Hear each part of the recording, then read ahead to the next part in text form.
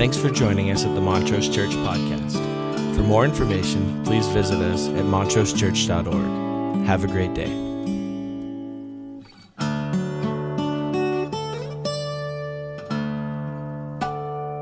Oh, that's very energetic. Way to go. Yes. Very welcome. It's a person with good self-esteem. So, just kicking off a brand new series, and when you look at the logo and it says, one big mess, I want you to put an emphasis on the one. We are one. We are one. Big mess. We are one. There's some unity. Well, there ought to be some unity in the Church of Jesus Christ.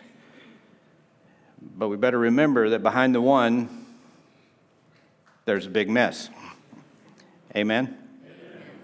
So we're thinking about that this morning. I'm going to have a big update for you coming about all the things that are happening with building and all the stuff that's going on. Just to say, stay faithful. We have three major big things we do here. We have tithes and offerings, and that's because we're actually running a church every week.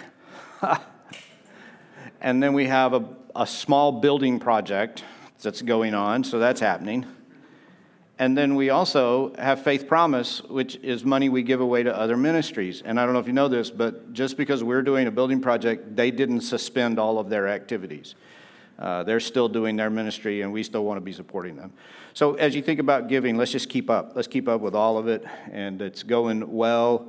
Summer was looking really good till August, and then I don't know what happened. Many of you went on vacation, so come back. Come back. Can I ask you, with what disposition do you greet the world? If you had to just say, this is my general state of mind, this is what the world sees as my default setting. Not when I'm thinking about it necessarily, because I know I have to put on a happy face when I think about it.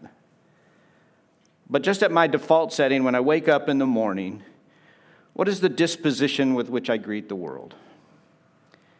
For some of us, we don't really greet the world. We just live right inside here. And the world goes by us, and unless it interrupts us by drivers at a four-way stop or something that went wrong at Starbucks, we don't really greet the world. But if we do, we might greet the world with anger. Some of us are just angry, and we greet the world with a lot of anger. We do greet the world with anger. It is our disposition. Some of us greet the world with fear. It's a fearful place. There's a lot of things in it that can get you. And we address it. Some of us, because of fear, our disposition is suspicion. We're constantly suspicious of people and motives and politicians, and everything we hear, we're like, yeah, but, because there's a disposition in us of suspicion. What disposition do you believe you greet the world, greet the people in your world with? I do believe there is a precedent in Scripture that would suggest that you and I are called to greet the world with thanksgiving, with a sense of gratitude, to feel blessed and to share the blessing. I think you could trace that from pretty much the beginning of God's Word to the end of God's Word, this invitation, this call to give praise to God and be thankful. And whatever else is going on, still be thankful. And in order to be displaying a disposition of gratitude, there must be in us some sense of thanksgiving, some sense of gratefulness, because we are one big mess.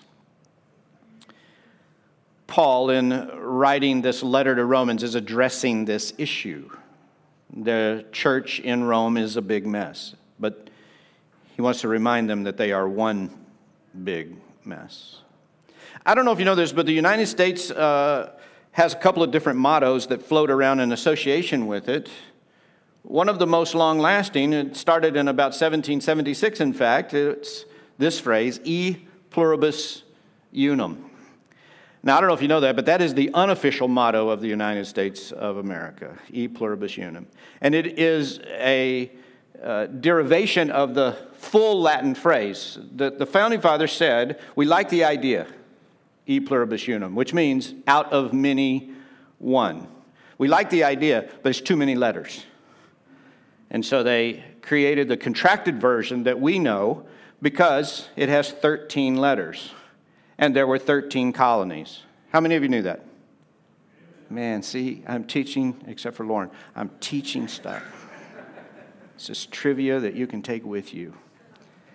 Not our official motto, but it has been around for a long time. In fact, on the seal of the United States of America, there's an eagle, and in the mouth of the eagle is a ribbon, and written on the ribbon are those words, e pluribus unum, the 13 letters that say out of many, one. We did in 1956 adopt an official motto of the United States of America. Does anybody know what it is? It's good when people in church don't know this. The official motto adopted in 1956 for the United States of America is written on our money, in God we trust. There you go. Whether it's true or not, it is our adopted motto. Out of many, one. It's a great idea. It acknowledges the reality that we are not one, we are many. But we serve something that is greater, that causes our diversity to come together in unity. We have some beliefs, some values, some things we seek, and because they are so worthwhile, we will set aside our differences in order to be united. That was the vision of this country. I don't know if you know this, but imagine if tomorrow another continent was found on the planet that was unoccupied largely. Imagine, that's what happened in Europe.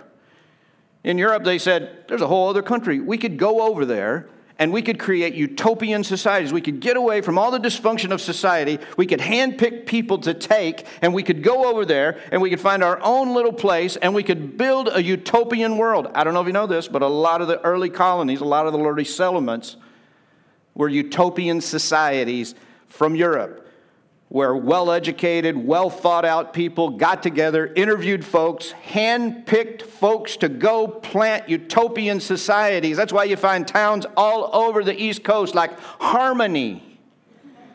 And right down the street, guess what you'll find? New Harmony. Because the average existence of a utopian society in colonized America was 6 months. Because it doesn't matter if you handpick people, they're still a big mess. And if there's not some reason for them to be one, they will quickly divide. They'll turn on each other. And it matters. And isn't that what leadership is?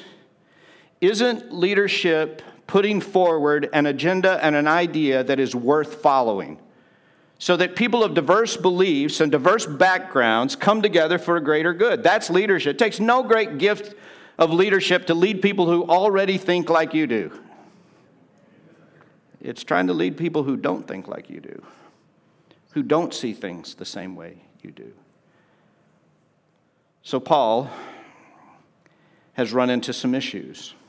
It turns out Paul did not plant the church in Rome, but he always wanted to go there. It turns out when he finally gets there, he's not as happy to be there, but that's another part of the story. So to give you a little bit of background, the reality is that the story of the Roman church begins in 63 BC. And it begins when Pompey, the Roman emperor, annexes the Holy Land to become a part of the Roman Empire. He's dealing with the last kings of the Hasmonean dynasty in Israel, and they negotiate a plan, and out of that plan comes a new annexed part of the Holy Land that is now part of the Roman Empire. And with that annexation, Pompey takes literally hundreds of thousands of slaves from Israel, Jewish families, and he relocates them to the city of Rome. And the massive Roman community begins in 63 BC. By 100 years later, we have a large, very large Roman colony inside the city of Rome, a very large Jewish population. Now, we know that a couple of things have happened. The letter to Romans is not written until around 56, 57 AD. And And so if you kind of play with those numbers, then you know that the church probably started about 20 years earlier. We believe a direct result of the day of Pentecost, when folks who had been over in Jerusalem on the day of Pentecost hear the message of Jesus Christ spilled out from the upper room, and they take that information back to Rome, and the church gets planted, and a couple of things happen. One of the things that happens is it causes disturbances among the Jewish residents in the synagogues. And we're told by historians that there was an issue going on at the instigation of Chrestus. Well, we think it's a corruption of the word Christ, and that in fact what was happening in those Jewish communities is those people came back from Jerusalem having gone to Passover. They came back and they got it back in their synagogue and said, hey, we heard this message about this guy, Jesus of Nazareth. We think he's the Messiah. And some stuff started to happen and there were trouble. And so Claudius expels all the Jews from Rome. He expels all the Jews from Rome. Now, the Roman church has already been going on, and it's a mixture.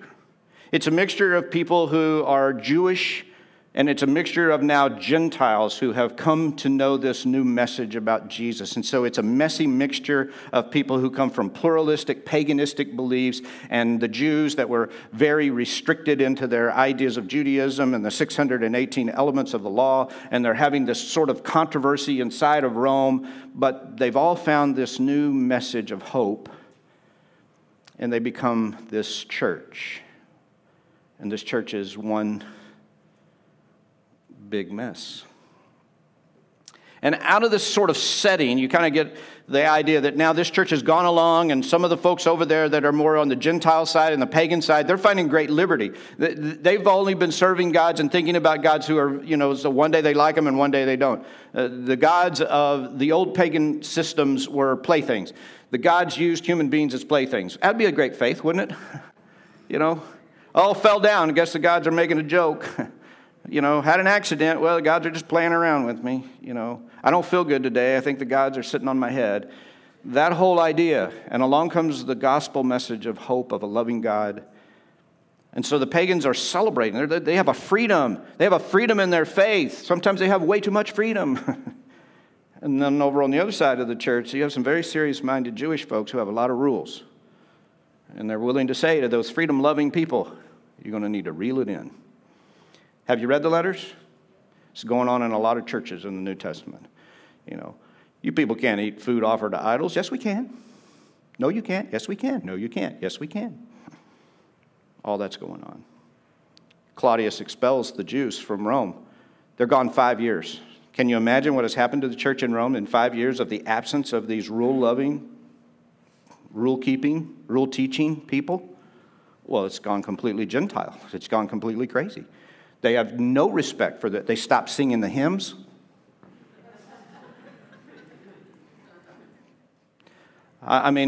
No regard for the Jewish traditions. They're reading modern translations of Scripture now.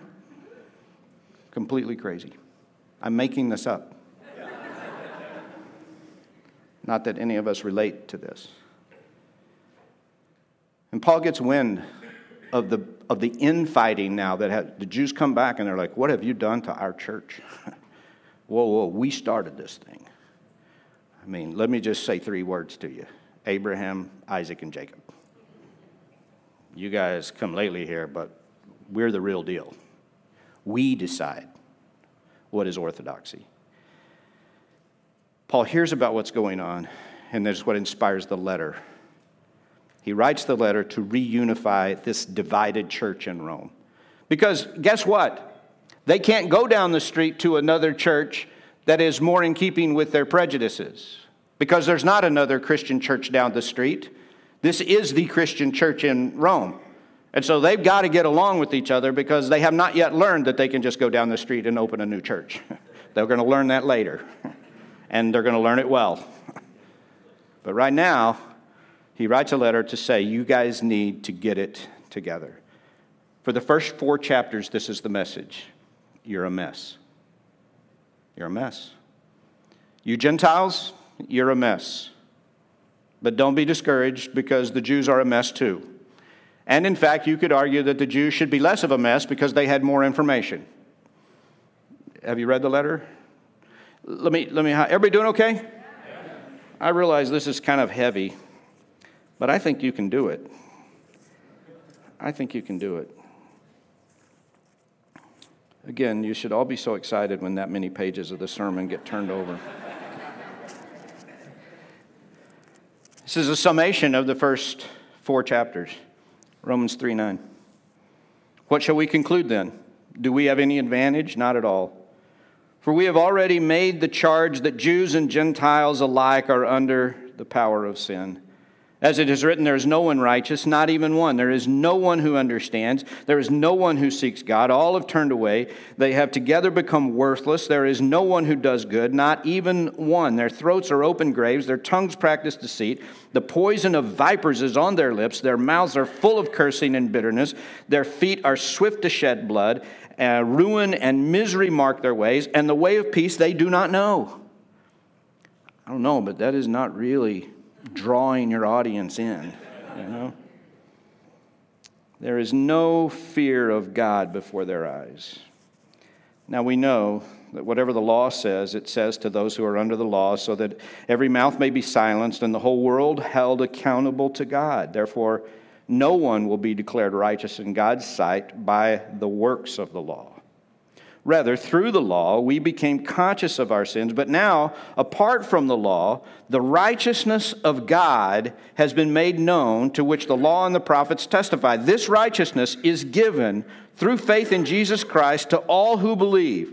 There's no difference between Jew and Gentile, for all have sinned and come short of the glory of God. So Paul's logic is to say to this group of people that are fighting about what's right and what's wrong and what should be and what's the liturgy and what's the theology, these folks who've been honing down what they believe and their politics and all the things that are going on. And he says to them, I want you to remember this. What you share in common is lostness. Wow, that was so good. What you share in common is that you got lost. You don't know what you think you know. As much as you think you know it. And so maybe you want to pump the brakes a little. Maybe you want to just settle in just a little on that self-righteous thing, or arrogance thing, or you get it and other people don't thing. Because let's be honest, you Gentiles, you're a mess. You're a mess. And if you want to go back and read those chapters, it's a lot of verses about the Gentiles and how they got to be a mess. And then as the Jews are like, I told you it was a Gentiles. I knew it was a Gentiles. I've been saying it was a Gentiles. And then he says, and you Jews, you're a mess too. You're a mess for a whole different set of reasons, because you came from a different place and your lostness was unique to you. But you're a mess. And you share this in common. And you ought to be able to look at each other and go, I don't know how you became a mess. I just know how I became a mess. And actually, I don't know fully how I became a mess. Because sometimes the way I'm a mess is not apparent to me, even though it's sometimes apparent to the people around me. Can I at least get an amen on that? But whatever I did, wherever I came from, whatever trauma I've been through, whatever sin I committed, whatever shame I carry, whatever guilt is a part of me, whatever I try to justify through whatever system of faith I try to manipulate so that I feel better about myself. We all come from a place of messiness. And somewhere we ought to be able to look at each other and acknowledge and understand that it's not just us, it's every human being we meet. We're messy, messy human beings, aren't we? As much as we try to clean ourselves up and fix it all up and get it all put together, we got some messiness about us. It's just true. It's just true. And Paul says, so what does God do to this mess? He meets it with grace. Not only do we share in common our lostness, but we share in common our foundness. That wherever messiness we come from, we encounter the same sort of loving grace from a loving God who doesn't care if we came from over there or over there. He doesn't care if it's this kind of shame or that kind of guilt. He doesn't care if it was trauma that was inflicted on us. He doesn't care what our parents did to us. He doesn't care about this. He just says, I'm gonna meet your mess with forgiveness and grace. That's what I'm going to meet it with. and it's a gift. It's a messy, messy gift, but I want you to receive the gift because I want you to go through your life in a disposition of gratitude. And I want you to look at other people with gratitude. I want the first thing you see is not their lostness. I want you to see your foundness. I want that to be the first thing you see. You should know. You should see how lost. If I'm okay, there's hope for you. Amen? We kind of got it upside down right now, don't we? We can easily see other people's lostness. We forget to celebrate our foundness. This is what it sounds like when he gets to it in chapter 5, verse 1. Therefore, and you know, when Paul says therefore, you got to see what it's there for. That's just a little homiletical tool because he does it in every letter. Blah, blah, blah, blah, blah, blah, blah, blah, blah, blah, blah, blah, blah, blah, blah, blah. 4 chapters. Chapter 5, therefore. Based on blah, blah, blah, blah, blah, blah, blah, blah, blah. Here's what you do. Therefore, since we have been justified through faith, we have peace with God through our Lord Jesus Christ, through whom we have gained access by faith into this grace in which we now stand. And we boast in the hope of the glory of God. Not only so, but we also glory in our sufferings, because we know that our suffering produces perseverance, and perseverance character, and character hope. And hope does not put us to shame, because God's love has been poured out into our hearts through the Holy Spirit who has been given to us. You see, at just the right time, when we were still powerless, Christ died for the ungodly.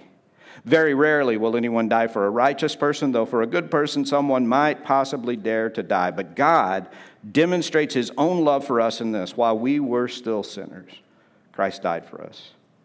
Since we have now been justified by his blood, how much more shall we be saved from God's wrath through him?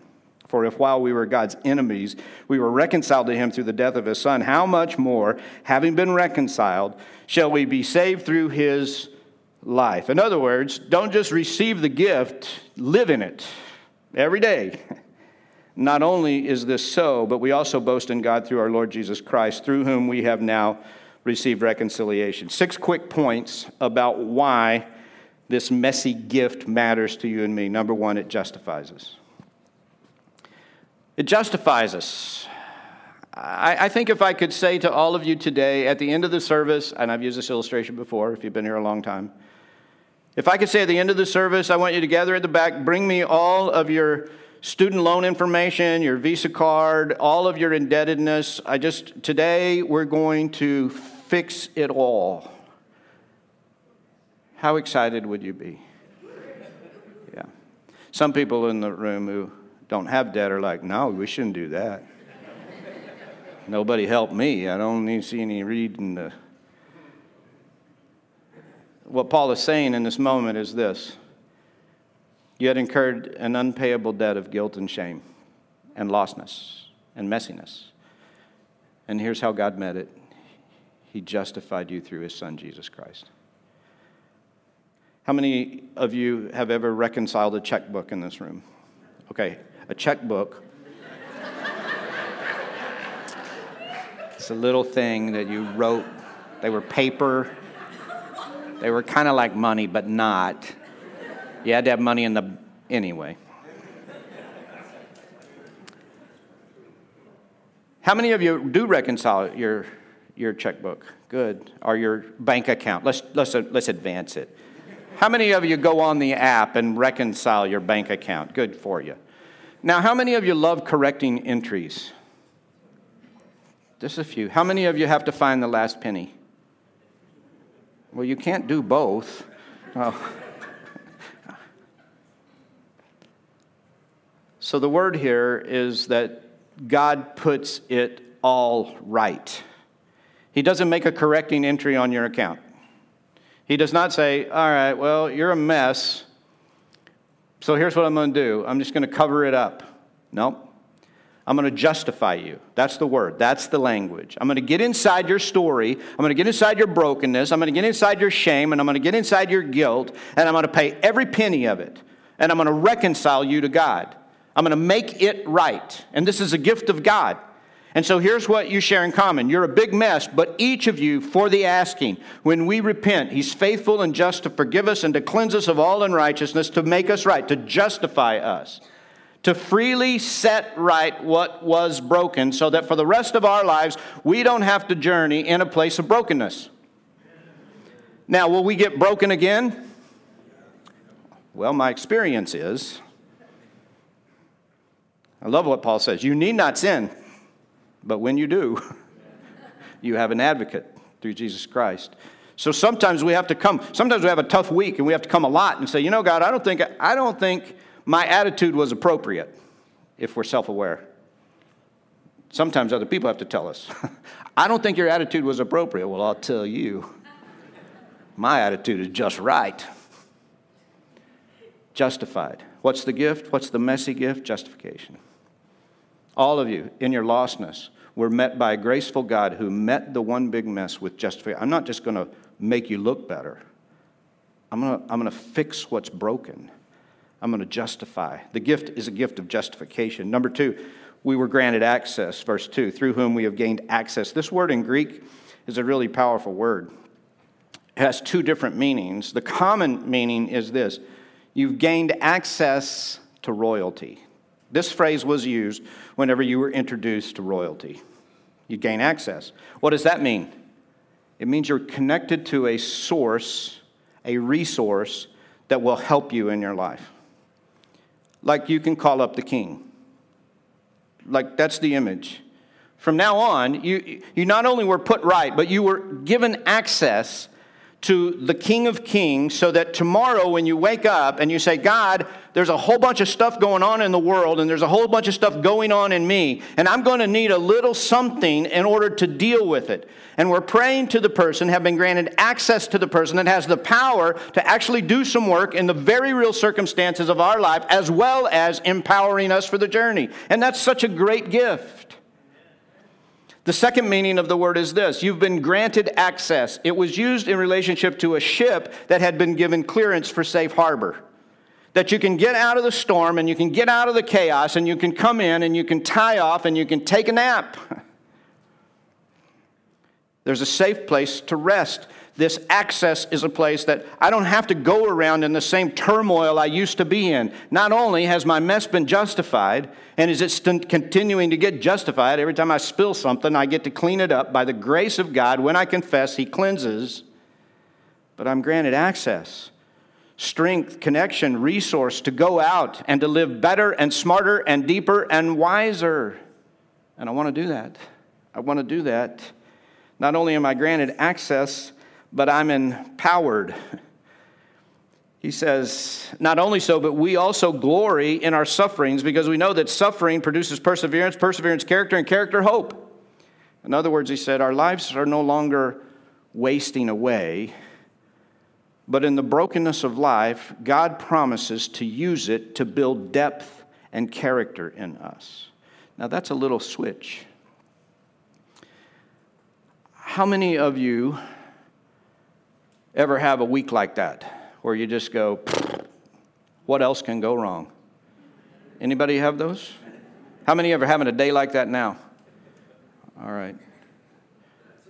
Because I don't know about you, but Sundays are a day like that often for people. I don't know why, but that's true.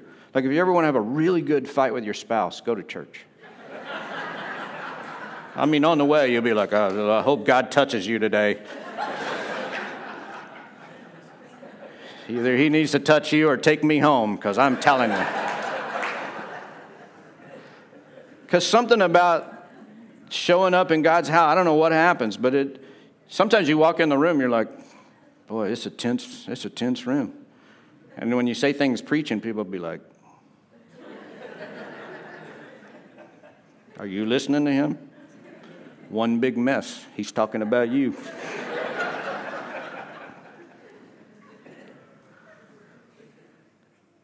But my perspective shifts. I don't look at it like, oh man, here's one more thing. I look at it like, okay, this is life. Life is broken and it's messy. The whole creation is groaning as in the pains of childbirth, because it hasn't all gotten fixed yet. The promise is it's coming, but it's not all fixed. Let's be honest, it's not all fixed yet. And so when things in my life break, when they happen, when I'm angry or hurting or broken or grieving, when I'm going through that process, God says, listen, I'm going to come beside you and I'm not going to waste your pain. I'm not saying it'll be worth it, but I'm telling you, I'm going to work inside of it to empower you, to create in you perseverance and endurance and hope. And I want you to look at it like that. God's not wasting this. As hard as this is, as much as I don't like it, as much as I'd like to change it, He's not going to waste it. He's going to grow me something. I'm going to be deeper. I'm going to learn something. I'm going to connect. Now, some of you are getting ahead because you're saying, I want more than that. So Paul says this, not only are you empowered, but number 4, you can be a realist with the gift. And hope does not put us to shame because God's love has been poured out into our hearts through the Holy Spirit who has been given to us. In other words, he said, I'm not talking about you going out and having a positive attitude and thinking positive. At least that's not all I'm talking about. Because hope does not disappoint. It does not put us to shame. I'm saying that not only do I want you to look at it differently, but I'm going to work in your circumstances to make them different. Now, sometimes that's a long haul. Can I get an amen? Some of us have been waiting for God to come through on the circumstances for a long, long time. And what we know if we read this book is some of those circumstances don't get fixed in our lifetime. But we know that hope does not disappoint. Who hopes for what they already have, but if we do not yet have it, we wait for it patiently. We live in hope.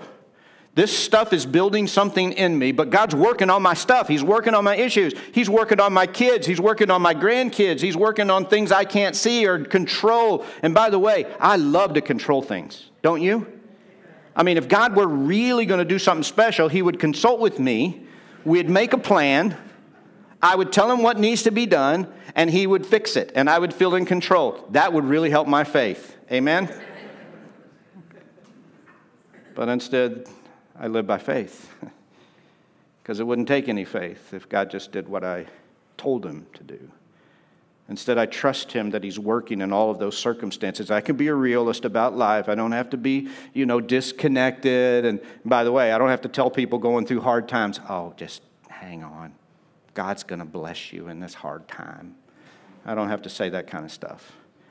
Instead, I can say, I'm praying for you. I know it's a mess. I don't know how it works. I just know that God is going to be with you. He's granted you access to royalty. Don't forget you can ask. Don't forget there's a safe harbor. Maybe today you just need to lay it down because you're just tired. You're just weary. And that's okay. Just a couple more quick ones. Here they are. He says you're undeserving. You see at just the right time when we were powerless. I don't know how many of you think like this, but I think like this. When I'm having a good week and a good day, I think God likes me way better than when I'm having a bad day or a bad week. Anybody else? Wow, only 3 of us. We're going to get together after. If there are any counselors in the room, would you remain? There's 3 of us that really need help. Okay, how many of you do this? There's some things I need to ask God for, but I'm going to wait till I have a little better. I'm going to have a better couple hours. I'm going to read my Bible for a little bit. And I'm going to pray. And then after I pray, then I'm going to ask God for some stuff. But right now, it's a little dicey. Nobody else? Wow, I am just the poster child of dysfunction. Paul says, listen, in your lostness, He didn't die for you on your best day. He died for you on your worst day. Don't forget that. Don't forget that His grace came to you at a time when you were ill-prepared. Don't forget that His grace came to you not because of anything you had done. And don't forget that His grace goes to others for the very same reason. And maybe you should be this person who is practicing that kind of attitude and disposition in the world. I've received an incredible gift. I hope you get it too.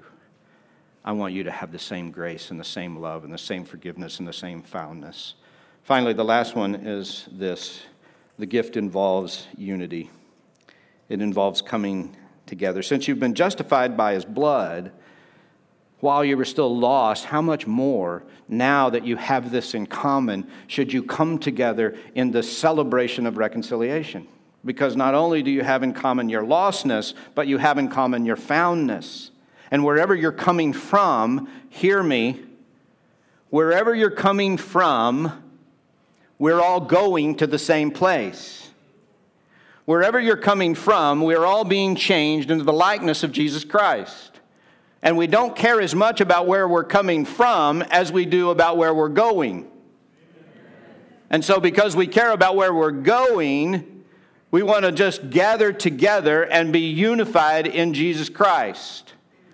But that takes effort and energy, doesn't it? Do you know who's writing this book? The guy who was a Pharisee of the Pharisees who stood on the podium of self-righteousness. Everybody with me? The guy that said, I am so right about how I see the world and about how I see God that these people who have started following this guy, Jesus Christ, are a perversion of Judaism, and here's what I'm going to do about it. I'm going to seek them out, I'm going to beat them, I'm going to put them in jail, and I'm going to kill them. Everybody remember the story? Until Jesus appears out of heaven. That doesn't happen for a lot of us. But for some of us, it would take that, wouldn't it? To get us off our high horse. That's a Texas word. I don't know. Does other people use that word? Get us off our high horse. Because he was sure he was right until Jesus himself appeared out of heaven and said, stop it. Remember? Saul, Saul, why do you persecute me? Who are you? I am the Christ you persecute. Oh, shoot. That's probably not good. I probably ought to stop that. I thought I was doing good, but it turns out I'm not. And Paul now throws his heart wide open. And he says, I'm not just going to love the Jews and ask them. I'm going to love every single, I'm a Gentile. I'm going to go all over this world. And everybody I find, you know what I'm going to do? Out of a heart of gratitude for the gift of God in me, I'm going to extend that heart to others. And it doesn't matter where we come from. What we share in common is our lostness. What matters is where we're going. And where we're going is we're being constantly changed into the image of Jesus Christ. That's our pursuit. That's who we are. That's what we're about. And what unites us is greater than what divides us. So much so, he says, you've been unified, you've received the reconciliation of God. Now you go be ambassadors of reconciliation as though God himself is making his appeal through you. Is that who we are? Is that the disposition with which we face the world? It's our calling. God, as we respond to your word, and we think about all who are thirsty, we think about the power of your grace. We think about what it means for us to just confess our own mess and to be united by your love and by your grace. Would you please help us? We need you. We need your help. We need your guidance. I'm asking as we sing these words, that you would do work in our hearts, that we could confess some things and repent of some things, and really that you would bring this body together. We pray it over the whole vast church of Jesus Christ, but we want to start right here. Unite us. Soften our hearts. Soften our minds. Create in us a deep sense of the gift we've received, this messy gift. And may we practice that messy gratitude and gifting to all the people around us. God, help us, we pray. We ask it all in Jesus' name. And everybody said together, amen. Will you stand as we respond to the word? Thanks for joining us at the Montrose Church Podcast. For more information, please visit us at www.montrosechurch.org. Have a great day.